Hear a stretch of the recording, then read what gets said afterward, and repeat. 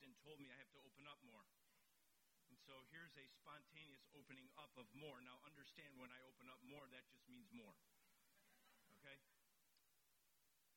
Singing that song reminded me of an interaction I had with my grandfather this week in the hospital. And I know many of you have been praying for him. So a spontaneous update on how our brother, Walt Eulig, is doing, and also my grandfather. He's not doing well physically, mentally. His dementia and Alzheimer's and all that is really accelerating.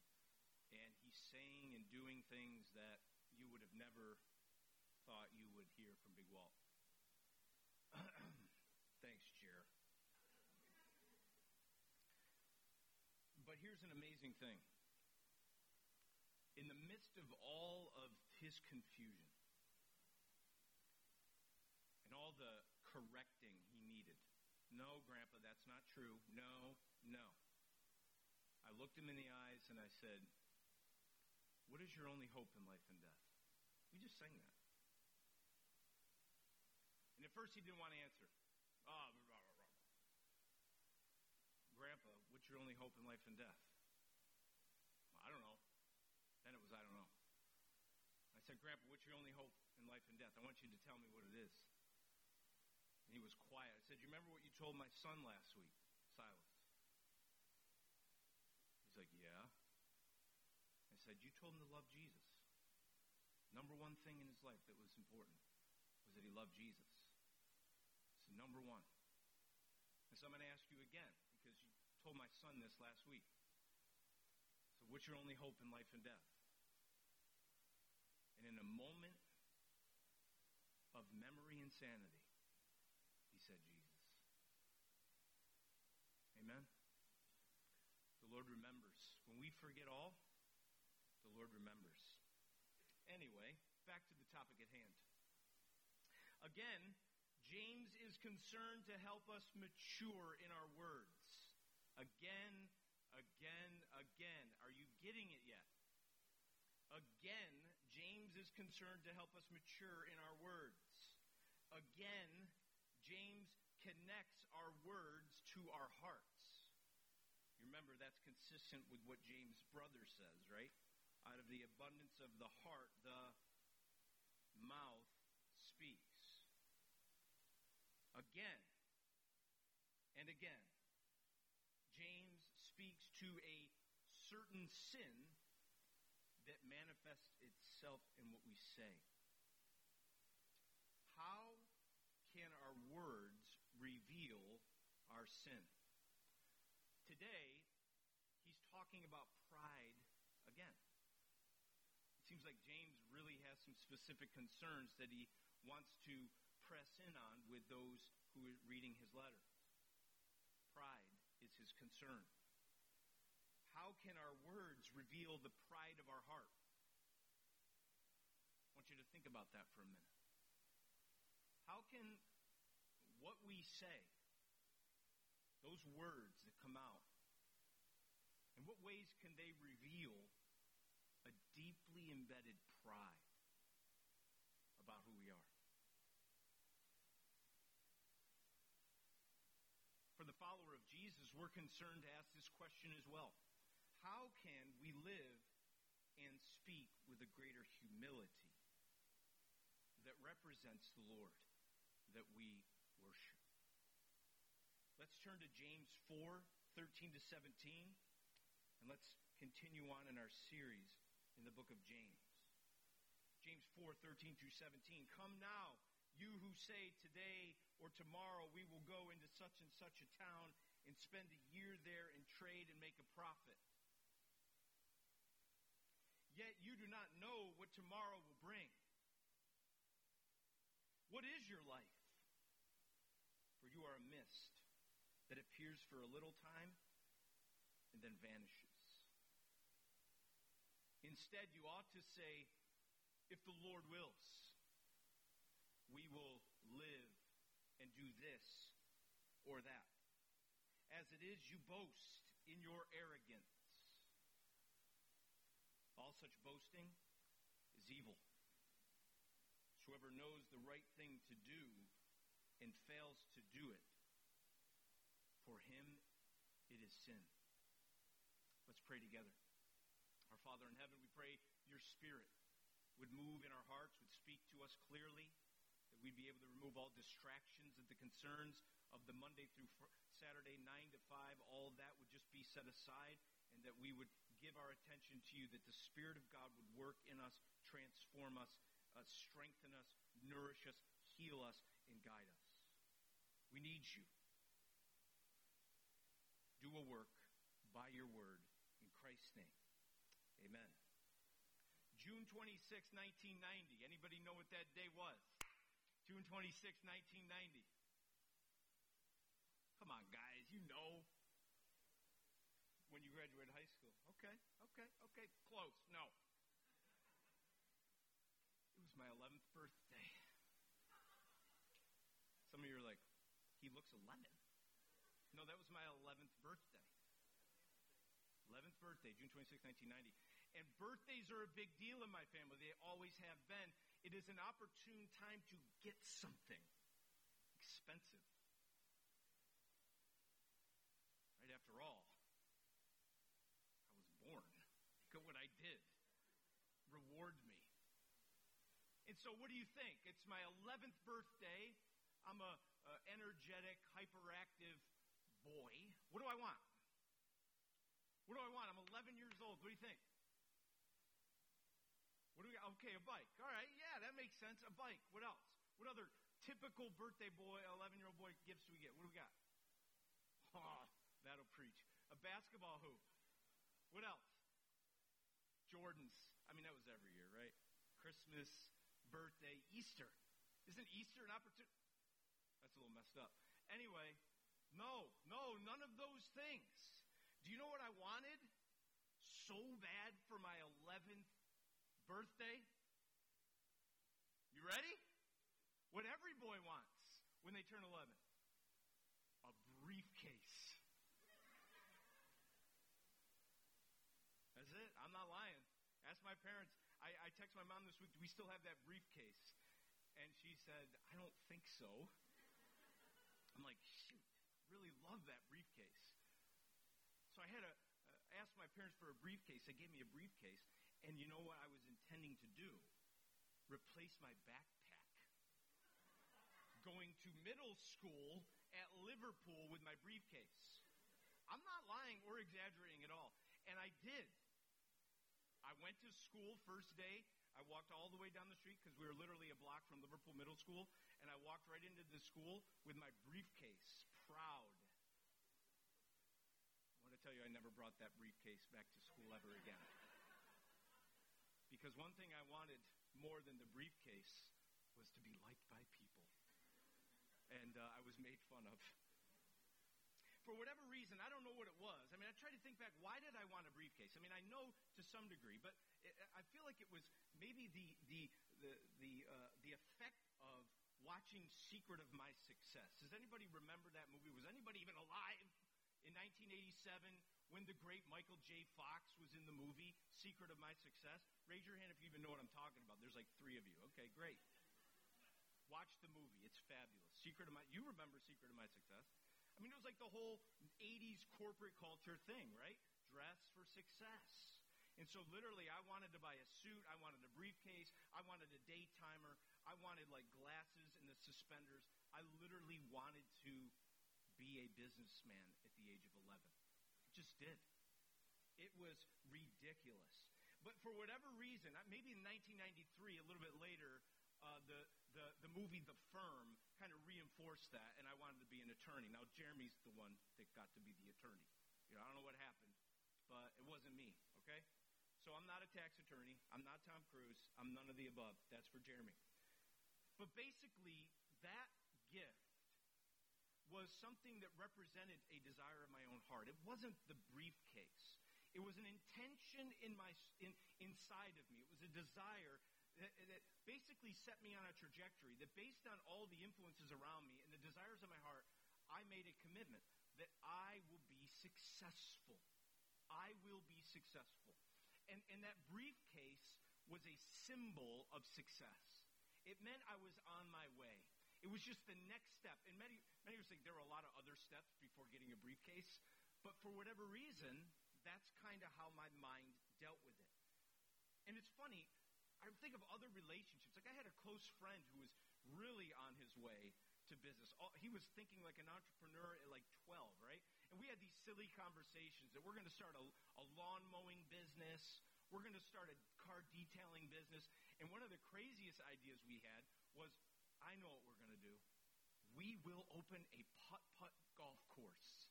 How ridiculous is that? We will open up a putt-putt golf course. It seems a little crazy, doesn't it? It seems a little silly. These freshmen in high school talking about opening up putt-putt golf courses and car detailing business and landscaping services. How silly it is. I mean, if we just understood who we were, if we just understood the limited capacity that we had, the limited experience, if we just know who we were and what we were capable of, we probably wouldn't be coming up with these grandiose plans at the age of 14. Am I right or am I right? It's a little silly. An 11-year-old with a briefcase, freshman in high school opening up putt-putt golf courses. This is absolutely ridiculous, right? It's silly. Right? Right? It's crazy for people to be so out of touch with reality that they forget who they really are, and they forget what limited capacities they have, and they start making distinct plans about the future. I will do this. I will do that. Right? People that are just clueless. It's silly, right? The goal-setting, ambitious, I want, I can, I will attitude is silly, right? No one would ever do that, right?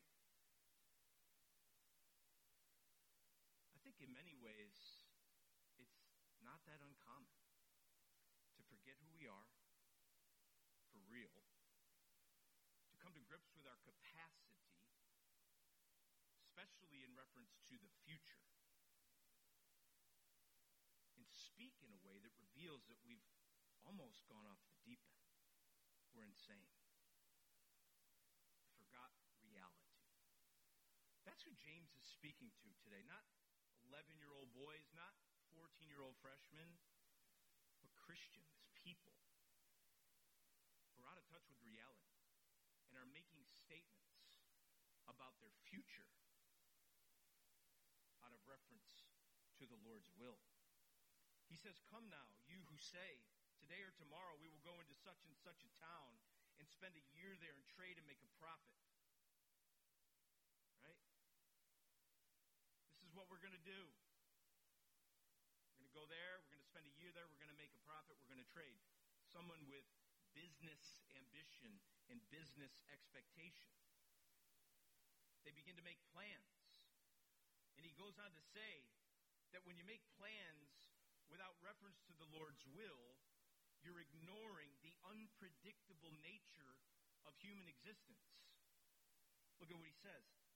Yet you do not know what tomorrow will bring. You do not know. It's unpredictable what will take place tomorrow and into the future. Proverbs 27:1 says this, "Do not boast about tomorrow, for you do not know what a day may bring."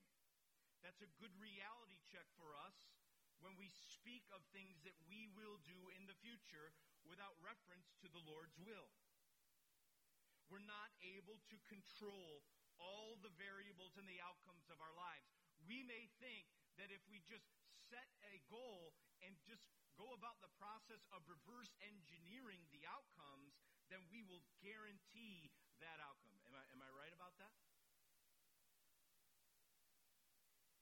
He's saying you can't do that. We may think in our self-confidence that we can, but the reality is that we can't. We can't control the future. We can't reverse engineer every conceivable outcome to get the exact results that we want. We just can't do that. Plans made without reference to the Lord's will simply ignore the unpredictable nature of human existence. But not only that, James goes on to say this. He says, what is your life? What is it?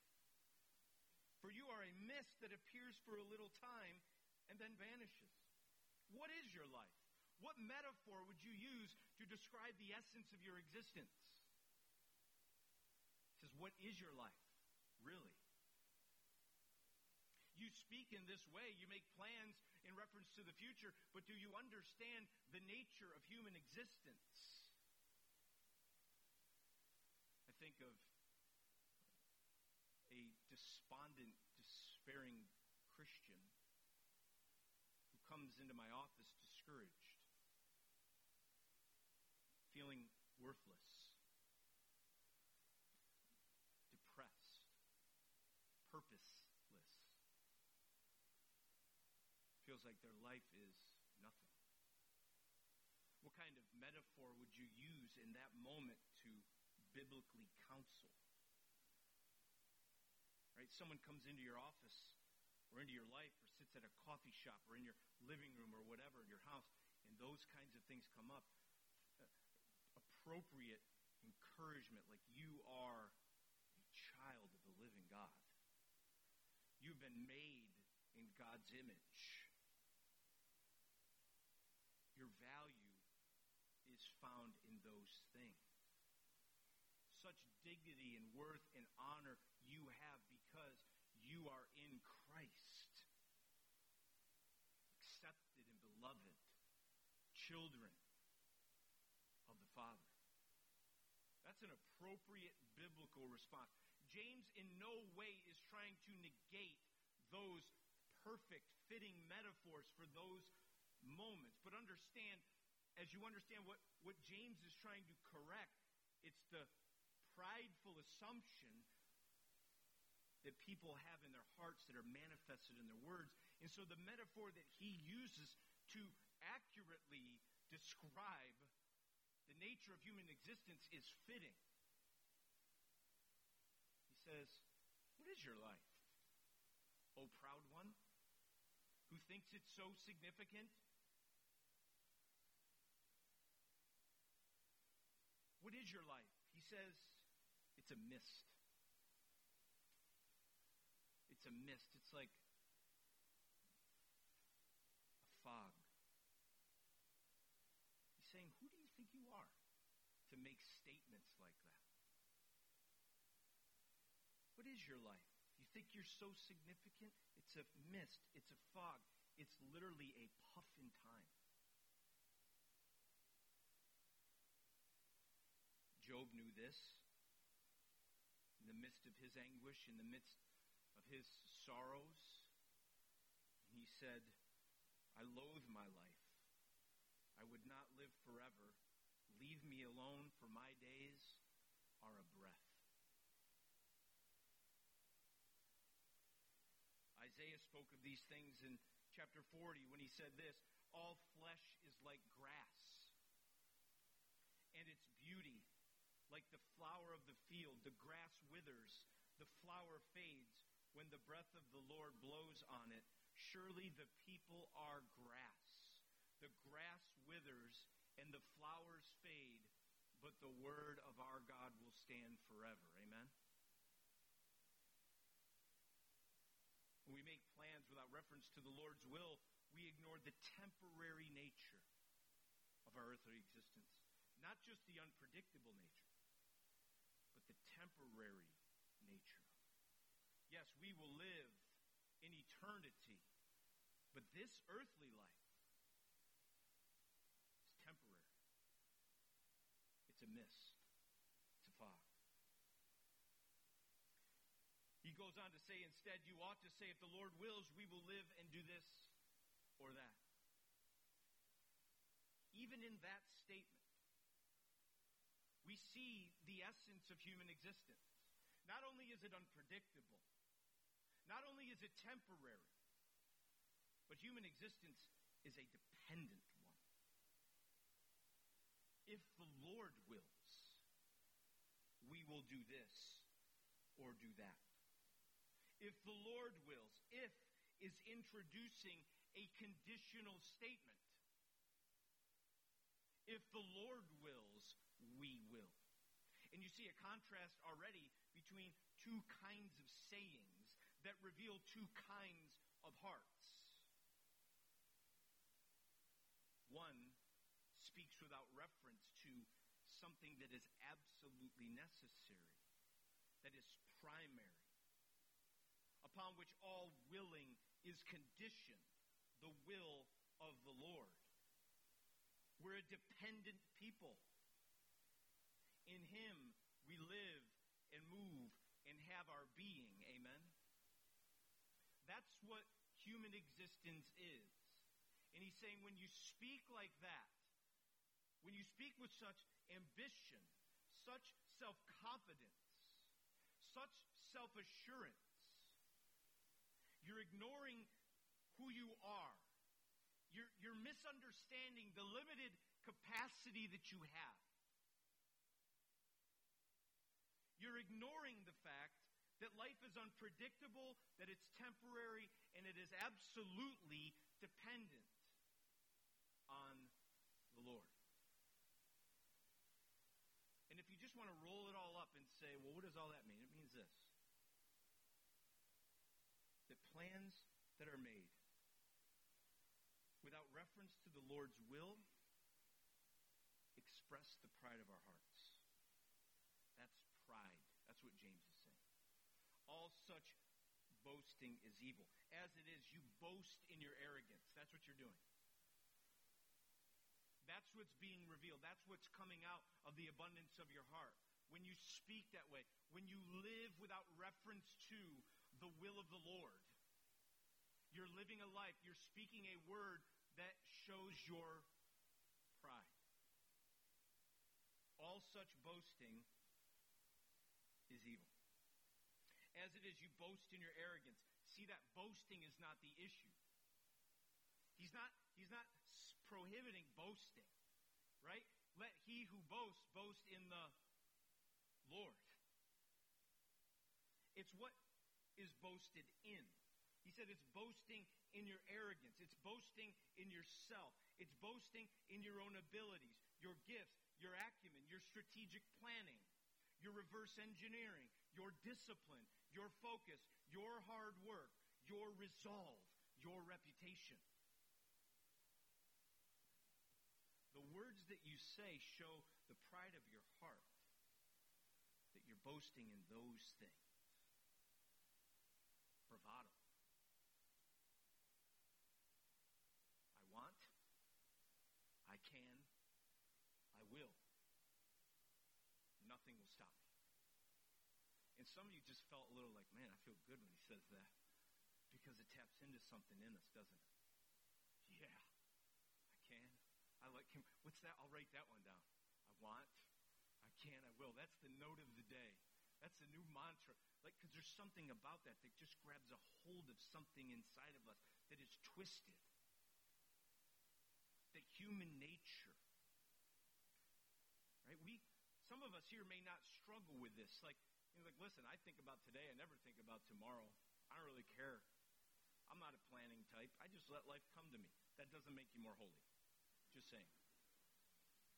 Right? That's a different kind of sin. But it all is pride. If you narrow it back down, it's pride in the human heart. The life that says, I don't need God. I can live without reference to His will. I can do it on my own without help. And you may be that kind of person struggling with these kinds of things today, or even a believer that struggles. Just pride in your own heart, assuming you're better than you are, thinking you can do things that you can't. That may be where you are today, wrestling in your soul about these things. And just know that's an issue of the heart. Those words that come out reveal an issue of the heart, the pride of life that is in the heart.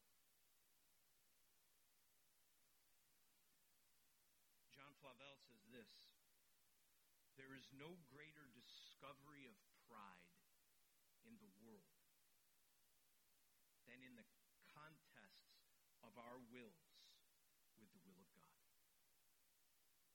Just this contest that takes place, my will versus God's will.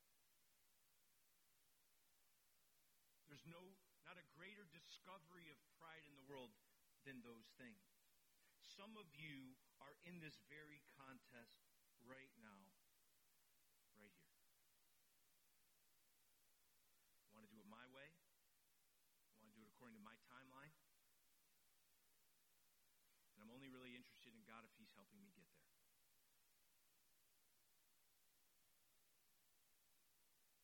That is a life irrespective to the sovereign will of Almighty God. Remember, God opposes the proud, but what gives grace to what? The humble. It's a life lived in opposition to God. That's basically human history. Pride, people living without reference to the will of God, people setting up their own will, their own desire, their own vision, their own plans without reference to and with no interest in submitting to God's will. And that puts us in a precarious position in relationship to God, doesn't it? Right? Romans 3, is it 18?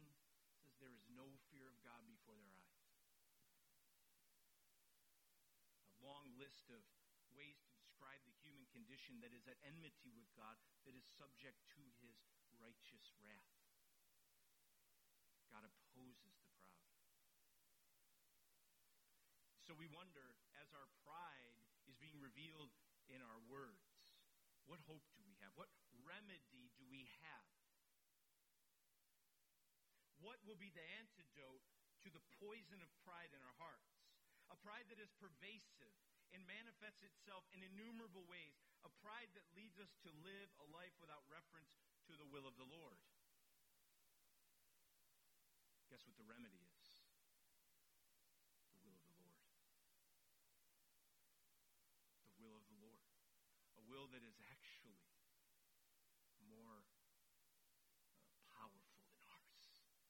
Amen?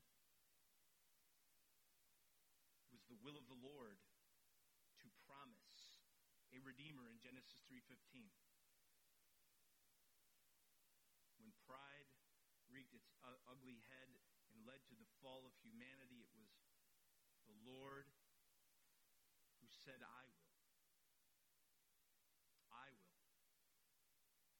Right?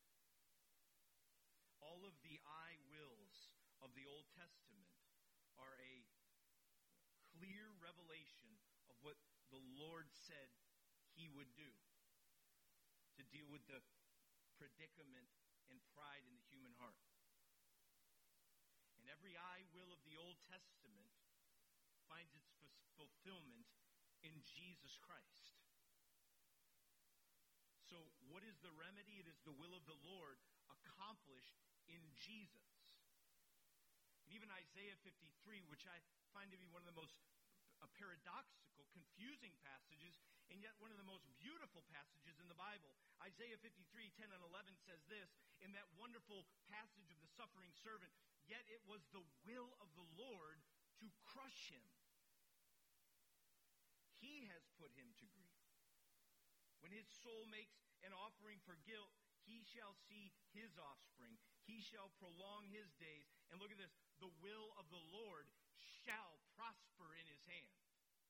No will of man will come in between, will stand in the way of the will of God. Isn't that an amazing thing to think about? No human pride or collection of proud people could stand in the way of what God was going to do as He promised in Christ. The will of the Lord shall prosper in His hand. Out of the anguish of his soul he shall see and be satisfied. By his knowledge shall the righteous one, my servant, make many to be accounted righteous, and he shall bear their iniquities. It is in Christ that our pride is dealt with. Amen? It is in Christ, the one who humbly submitted himself, even in the midst of the agony of the Garden of Gethsemane, who said in prayer, with blood dripping down his brow in sweat, said, "Not my will, but yours be done." Do you remember that moment? The agony of Gethsemane, because he knew that Golgotha was coming. But he said, in perfect humility and in servanthood, said, "Not my will, but yours be done." And our hope is in the one who finished the work. Amen? It is finished. God knows the proud will of the human heart. But God's will is more powerful. Amen? He willed our salvation. And that is the sweet remedy for all the perils and poisons of human pride that must transform our heart. And so my plea with you today is to deal with this. You must be saved by the Lord. You must be saved. You must be saved by him in accordance with his will. You must be saved. So turn to him. All those who call on the name of the Lord shall be saved. Shall be saved from pride, shall be saved from a life of living without reference to the will of God. Amen? Shall be saved. All those who call on the name of the Lord shall be saved. So call upon the name of the Lord, he alone who saves. Because of our pride, we must be saved by what the Lord did. We must also be saved by who the Lord is. And I wonder if one way that we could deal with the confusion about who we think we are and what capacities that we have is because we have not been in the presence of the God of the Bible. We've not come to know the glorious nature of his being. How do you cultivate humility in your heart that expresses itself in words? You come to know God. You see him in all of his grandeur. You see him in all of his glory. You come to know just the vastness of who he is. And when you do that, you see who you are relative to him. Amen? It's a wake-up call to come to know the God of the Scriptures. C.J. Mahaney, in his book on humility, says, if you want to cultivate humility in your life, study the incommunicable attributes of God. The incommunicable attributes of God are simply those attributes that he does not share with us, that we cannot identify with, that are so above and beyond that they just are his and his alone. And I wonder if even just walking through this passage, we see how God does not have the limitations that we have that keep us, as we come aware of it, keep us humble, right? While our knowledge is limited, we've already talked about that, right? Look back to 14. You do not know what tomorrow will bring. While our knowledge is limited, the Lord's knowledge is not. He is omniscient. He is all-knowing. Do you know that? He knows everything about you. He sees all. All people, all things, all times, all places. He sees all. From eternity past, present, and eternity future. He knows everything.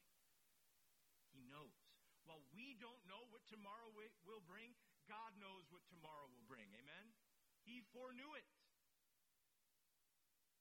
He decreed it. While our life is temporary, the Lord is eternal. What is your life? You're a mist that appears for a little time and then vanishes. Not so with the Lord. He's eternal. That's an incommunicable attribute. We are not eternal in the way that he is eternal. He is not a mist. He's not a fog. He's not a puff of air. He is the eternal God. Right? Revelation, the throne room, he's being praised. What? Holy, holy, holy is the Lord God Almighty, and is to come. Amen? That's who he is. And while we are dependent beings, he is independent. Bobbing said this, that means this, that God is whatever he is by his own self and for his own self. He's independent. He's not dependent on any other thing other than himself. He is self-sufficient. We are not. We're scratching the surface. Look into these things more. Study the incommunicable attributes of God. It will have a humbling effect. And when we know this God, when we understand that he knows everything, that he's eternal, that he's independent, we come to understand that his will is perfect. His will is sovereign. Right? And therefore we humbly submit to it. Humbly submit. When we know who the Lord is, we humbly submit our lives to what the Lord wills.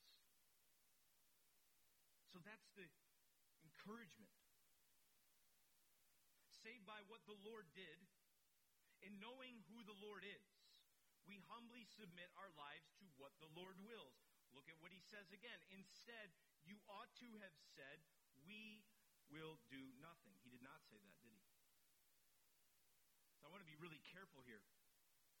In no way, shape, or form is James condemning plans. In no way, shape, or form is James condemning prophets. Some of the business guys are like, and women, are like, whew. It's not a sin to make a profit. Someone say amen. Thought I'd get an amen out of that one. He's not condemning plans and profits. Right? So make plans. Make profits for the Lord. Make plans. Make profits. In reference to the Lord. Who the Lord is. All that he's done. Make plans and profits. Right? We said a couple weeks ago, William Carey, expect great things from God. That's first. We receive. But then he says what? Attempt great things for God. Some of us need to hear that. Because some of us have been hiding in a lack of vision, a lack of intentionality, a lack of speaking. I don't speak words of pride. That doesn't mean you're not proud. A lack of speaking, a lack of intentionality, a lack of planning, a lack of dreaming, a lack of vision for your family, your life, your ministry, your influence. Some of us are just stuck there saying, listen, I'm going to avoid all those sins by doing absolutely nothing with my life. That is not what the Lord has called us to. You are who you are. God has given you the resources he has given you to steward it for his glory. So make plans, make profits for the Lord. Amen?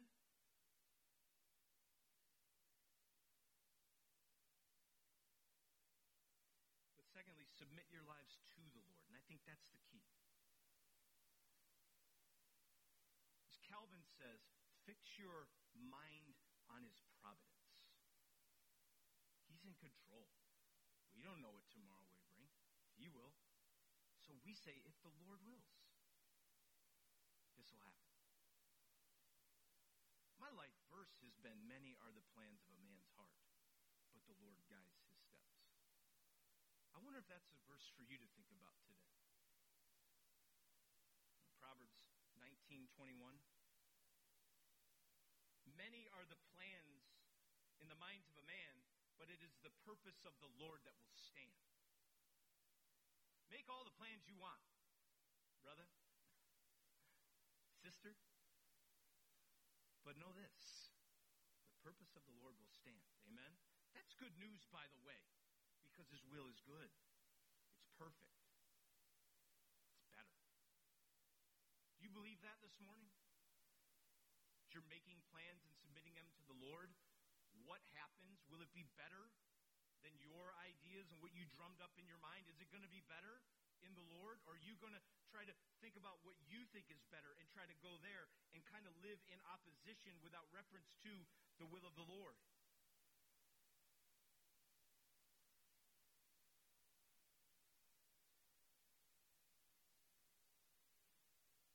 heard somebody say recently about life, it never works out the way you thought, does it? And some of you might be living in that reality. It didn't work out the way you thought, did it? And I would love to spend 20 minutes on this, but I won't. But I actually think it's something we need to think about. Because nobody ever sits down with a whiteboard or a journal that they put in their briefcase. That was free. And says, someday I'm going to suffer. Nobody says, I will plant a church that dies in 2 years. Nobody says that.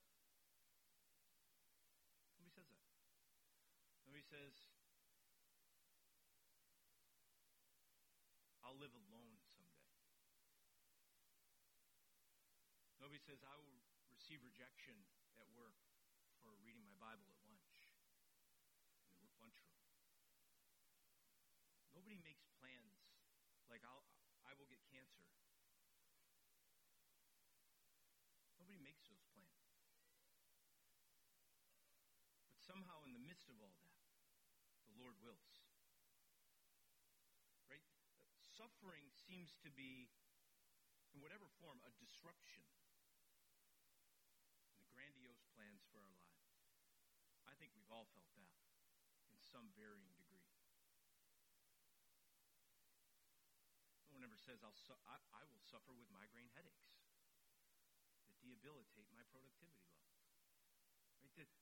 The suffering that we experience in this life feel like disruptions to the plan. And I wonder if that's where many of us are today. You're telling me my life is conditioned on the will of the Lord. You're telling me to submit my life to Him, and I've done that, brother. And all that I've had is the sour, bitter taste of struggle and suffering. That's a fair point, isn't it? All I've had is disappointment, Mike.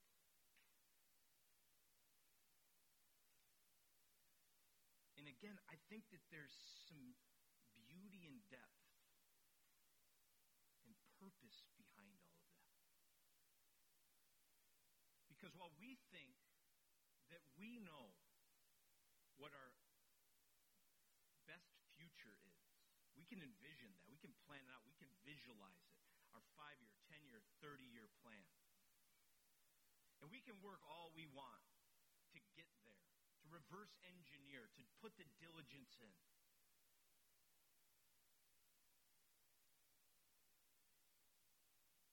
We can rest in the fact that God has a better plan. He has a better purpose. And is according to His divine will and purpose to use suffering to save. Right? You think back to the cross, the glory of the cross, the most brutal, horrific suffering imaginable led to our salvation.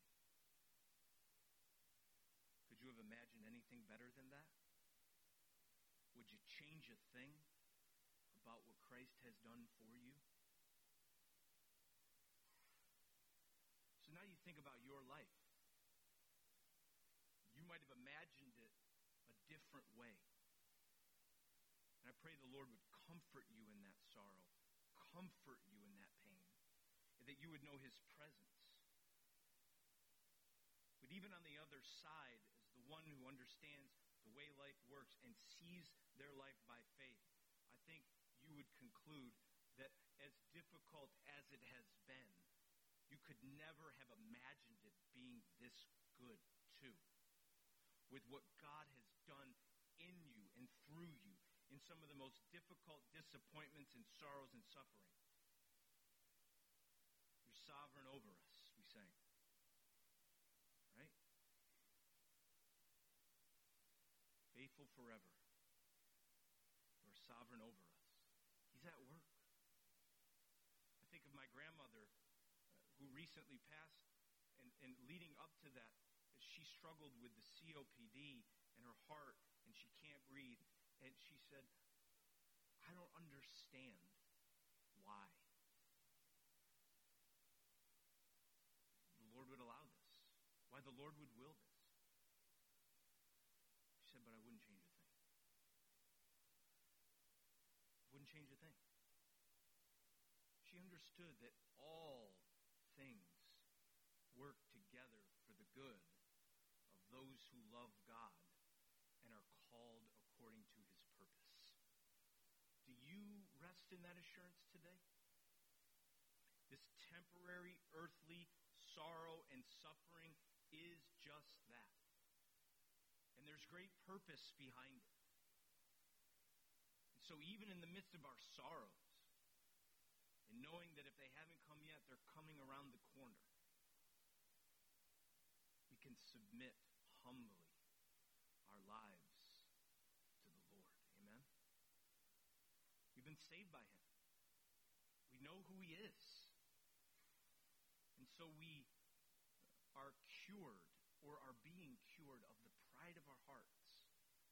And in some of the most concrete ways, we're speaking and living in a way that shows our humble submission to the Lord's will. If the Lord wills, we will do this or that. Let's pray together.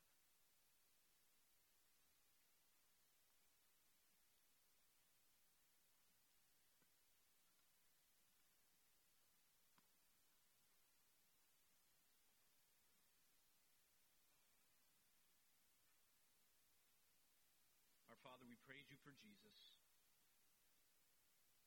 who fully accomplished your will on the cross in our place for our sins. It is the work of grace that you did for us that humbles our heart and gives us such joy and peace and gratitude together. It's also knowing who you are, your glory. Father, I pray the Spirit of God would work in each heart here. May we be an ambitious people. May we set goals and make plans because we love you, because we are submitted to you, because you're doing a good thing in this world. Mobilize your people for those things. Empower us for a life of faithfulness that you've called us to. Be glorified in all that we say and all that we do. In Christ's name.